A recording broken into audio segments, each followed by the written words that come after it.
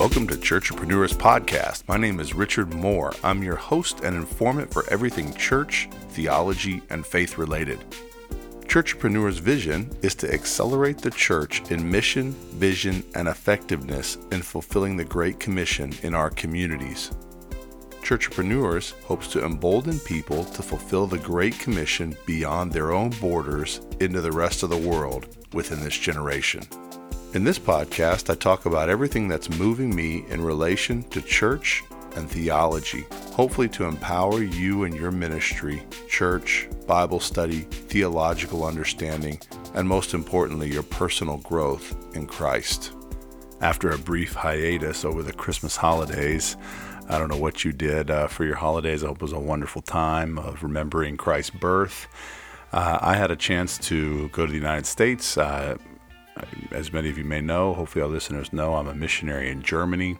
And over the Christmas holidays, we spent time with family. But then right afterwards, I traveled to the United States to raise support and to see old friends and to visit churches. And it was a real awesome, blessed time. I might do another podcast about that a little later. But it was an incredible time in the United States, in California and South Carolina. But now we're back in Germany. We also had some sickness in our family. So after all that, after we're back sort of into the regular swing of things, I wanted to cover the topic that I had actually previously covered. And it was in my first season. So we're moving on to season 2 here. Funny enough, it's wild. 14 episodes in season 1.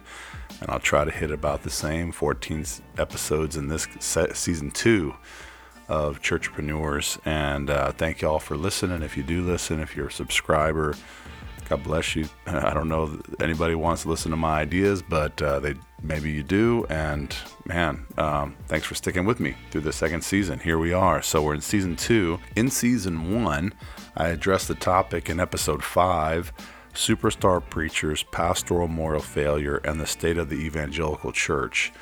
And if you haven't listened to that up to this point, you may want to go back and listen to it, but I don't think you have to. I hope you don't have to get the sense of this, but it's a follow-up to that episode. So what I wanted to deal with today is pastoral restoration biblical? And the Ashley Madison controversy may expose deeper issues in the church.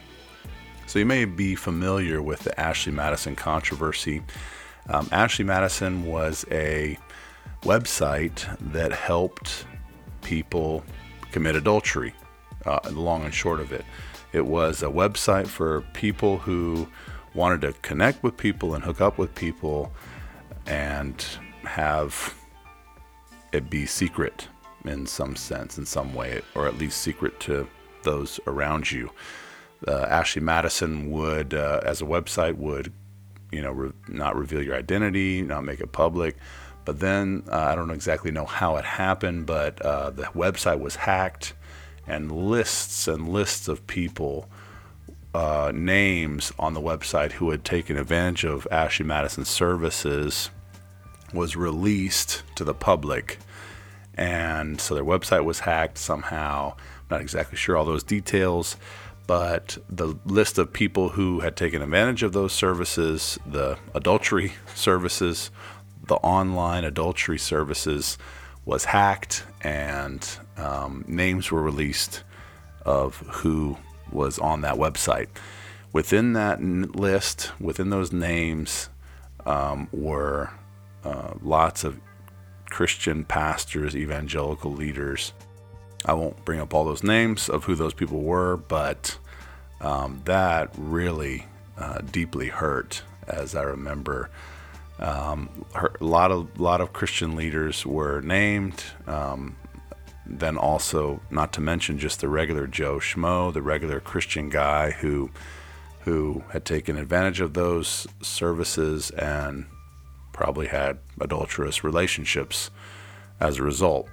So my question today, is pastoral restoration biblical? So we talked about it in the last episode, kind of the state of the evangelical church, and how pastoral moral failure is kind of like an epidemic right now. It's not even just once or twice every 6 months or so. You can kind of check your watch to it and say, oh, well, here comes another pastoral moral failure. It's coming around again. My question in this episode is pastoral restoration actually biblical? Is restoring men to the ministry biblical? Because you hear now of people who have had moral failure. When we talk about moral failure, I'm kind of meaning or referring to sexual moral failure. And those guys will jump back into ministry. You hear of some guy who's had some kind of moral failure and they're back in ministry within 6 months or a year somewhere else. And I sort of question myself, like, wait a minute, wait, is that okay? And so with all the moral failures in ministry lately, I actually asked myself, what is the path to restoration? To my knowledge, the Bible doesn't lay out a specific path to pastoral restoration per se. Please, I could be corrected. I'd love to reach out to me, help me out with this. If you see a true sort of path to pastoral restoration for moral failure, for the kind of what's happening now, power structure failures where pastors have just been really power people who've destroyed and abused people around them. I'd love to see it. Help me. So this is me kind of questioning as well. But all the things I read on pastoral restoration use biblical passages like in general Christian restoration.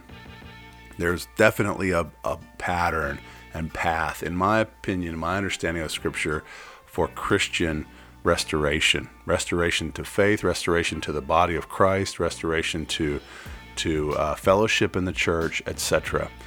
Let me propose, though, that this is because we made pastoral ministry something it was not meant to be, that we have this disconnect. Let me illustrate it this way.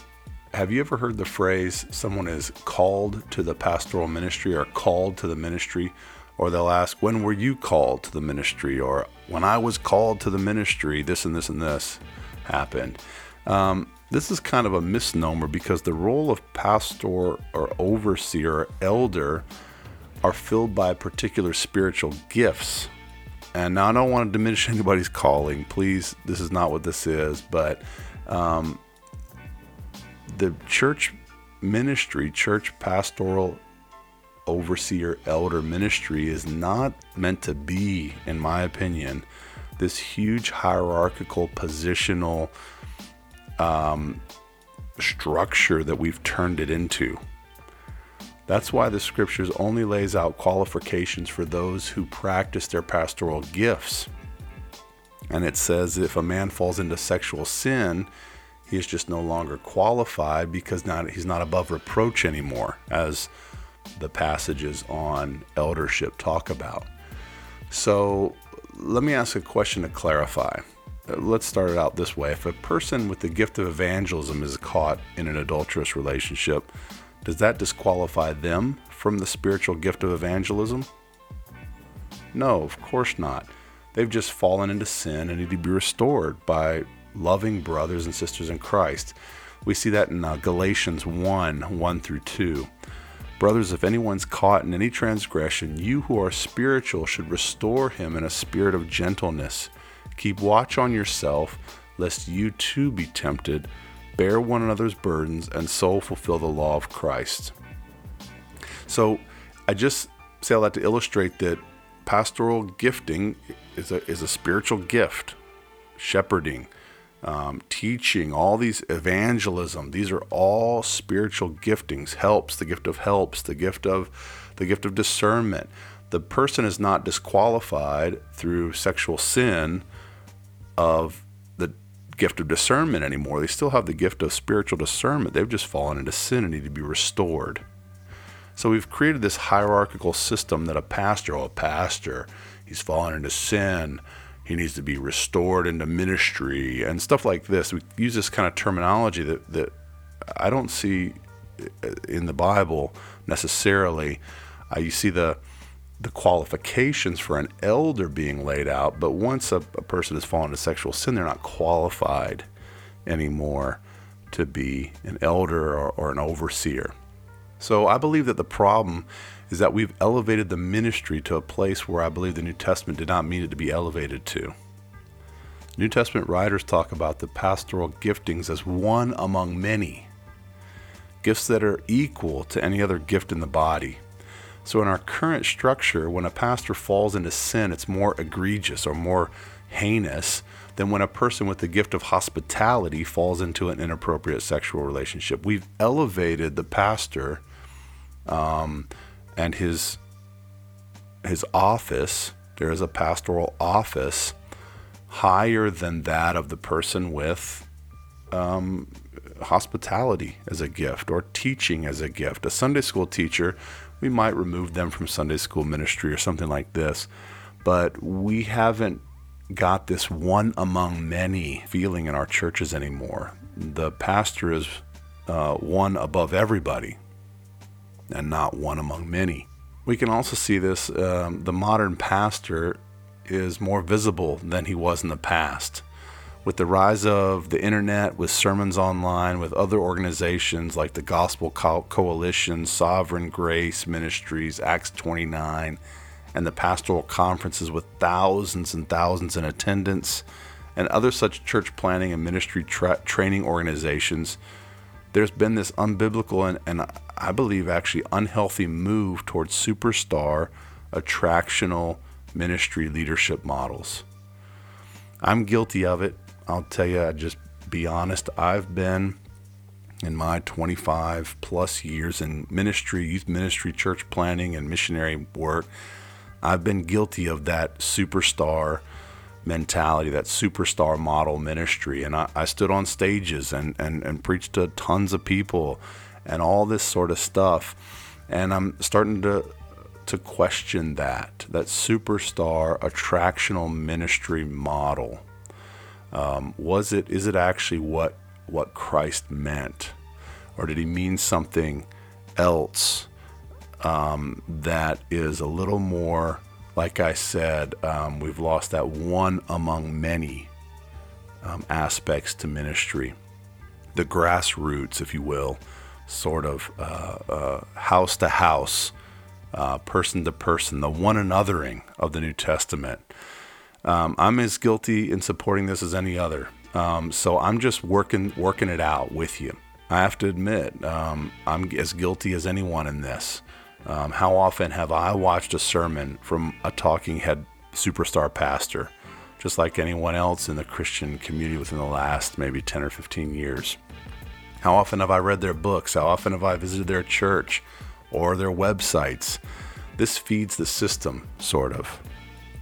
So the New Testament, however, had a completely different style of pastoral leadership. It was a bottom-up, one of many, one among many, servant leadership, one anothering type of shepherding ministry that was happy to be unknown outside of the congregation of which they were shepherds. So, I mean, maybe the apostles, you could argue, were known outside of their own congregations, but those were the 12 apostles.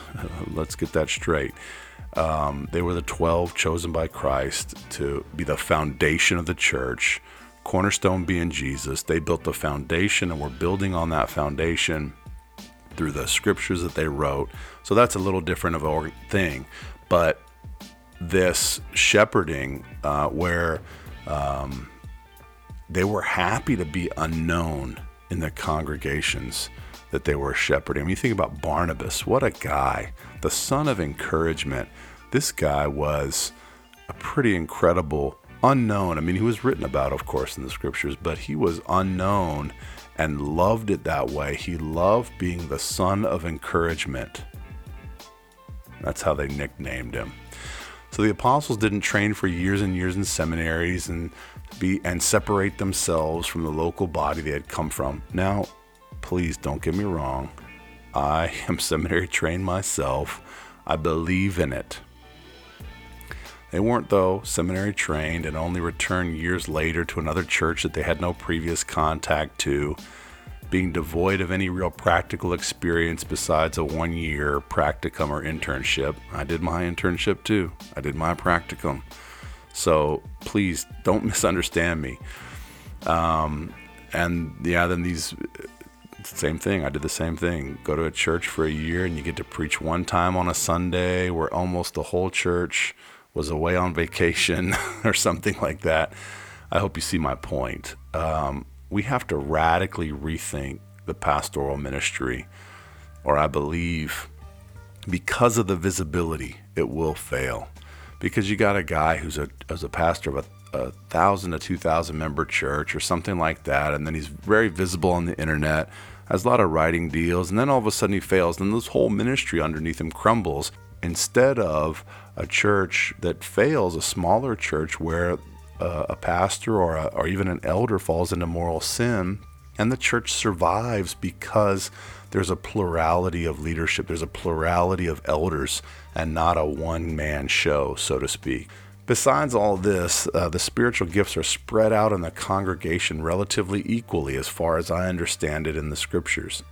How many with the pastoral gifting would be there in a typical church? If that's the case, we have the spiritual gifts spread out relatively equally, probably in about and let's just take it out to about a church of 200.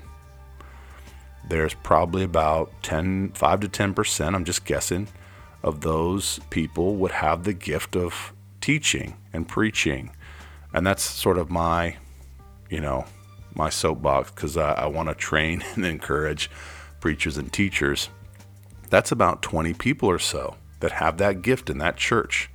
But in the normal church, a pastor doesn't share his pulpit, and so you don't have the one anothering happening because that guy doesn't use his gift. Those 20 guys probably don't use their gifting in that church.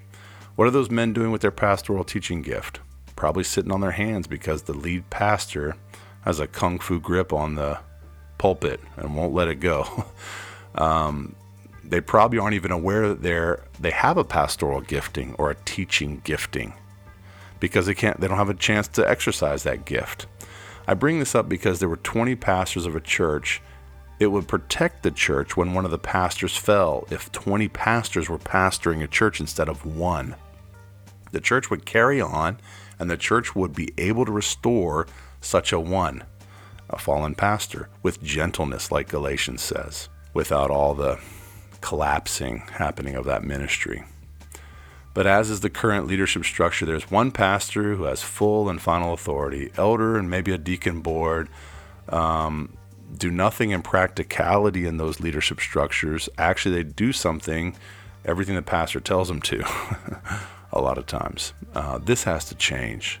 Let me be clear. I don't believe that a pastor caught in an extramarital affair should just be kept in ministry after forgiving him, or 1 week later hired somewhere else, or something like this. That's what kind of woke me up and said, wait a minute. Actually, these well-known pastors are going and planting churches other places and doing other stuff and back in pastoral ministry 6 months later. That's what I was thinking, like, wait a minute. I don't think that guy's qualified anymore, is he? So that's what got me questioning. Or worse yet, maybe they're taking on a new church plant in a different city, like I've seen in a few different situations. What I'm saying is that the whole system is unbalanced and lends to an unbalanced pastoral ministry. We need sort of a practical pastoral reformation. In the first Reformation, one of those great theologies that was won for us in that Reformation was the theology of the priesthood of all believers. That priesthood of all believers needs not just to be believed in. I'm guessing that you believe in that theology. It's a wonderful theology, the priesthood of all believers, but it needs to be practiced in our current congregations. In other words, every member is a minister.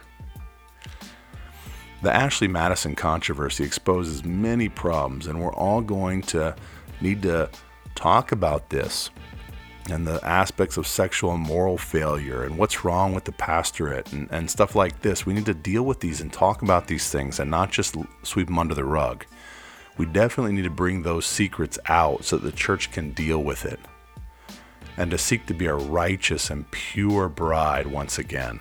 But I want to challenge us to think in biblical paradigms and not just leave the current hierarchical pastoral structure untouched. Because as it stands, the modern superstar pastor format is failing.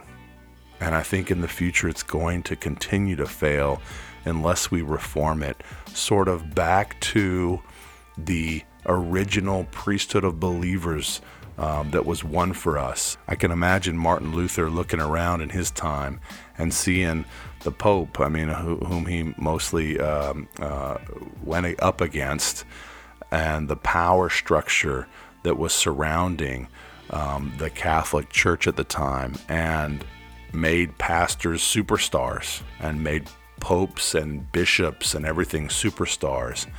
And we can take those same things and apply them to today's church and say, look, we've got these superstar preachers who are seen and known, and they should be seen and known, and the message should be getting out, the gospel should be getting out.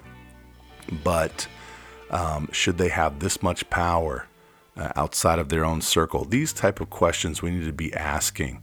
Should this multi-site pastor be preaching at 10 different campuses when he's got qualified and excellent preachers probably on that campus? These are the type of questions I'm bringing up, and I just want to bring up for your thought and your prayer and your reflection. So, Pastor, please do not continue to usurp the authority, but rather give it away.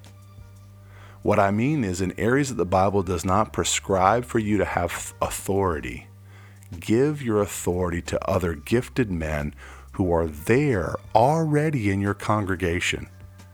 Train others to take your job and to take your place. And 2 Timothy 2 verse 2 gives us a great pattern for this, and I believe Paul did it with Timothy. He said this, "And what you have heard from me in the presence of many witnesses, entrust to faithful men who will also be able to teach others." So, Pastor, I urge you and encourage you to do this. Disciple young men who are promising preachers. Pour into their lives and train them to take your job. It's kind of like working yourself out of a job. In the end, you and your church will be stronger and more protected as a result. Because if it depends on you, Pastor, you will ultimately fail. And I have ultimately failed. I have ultimately sinned and fallen. And Pastor, I encourage you, ultimately God is in control of his church, and he will see that it's transformed from the top to the bottom. Let us with renewed vigor make Jesus Lord and ask our congregations to practice the priesthood of all believers, along with us who are spiritually gifted as pastors and teachers, so that the body of Christ can be whole and healthy from the top down. The most encouraging thing about pastoral moral failure or the church being in upheaval is that Jesus still reigns. No matter how bleak things look, he shall reign forevermore, and he can redeem, he can salvage and mend all that was broken. One of my new favorite songs is a song redone, a hymn, an old hymn called Jesus Shall Reign, redone by this group, the Silver Pages. And it's a wonderful new song that they redid the hymn. But the hymn goes this way. It says, "Jesus shall reign where'er the sun doth its successive journeys run. His kingdom stretch from shore to shore, till moons shall wax and wane no more." Pastor, I want to encourage you. Jesus reigns in your church. He reigns in the earth. He reigns wherever the sun's rays hit the ground. He reigns there. He reigns from shore to shore until the sun and moon don't shine. He is Lord.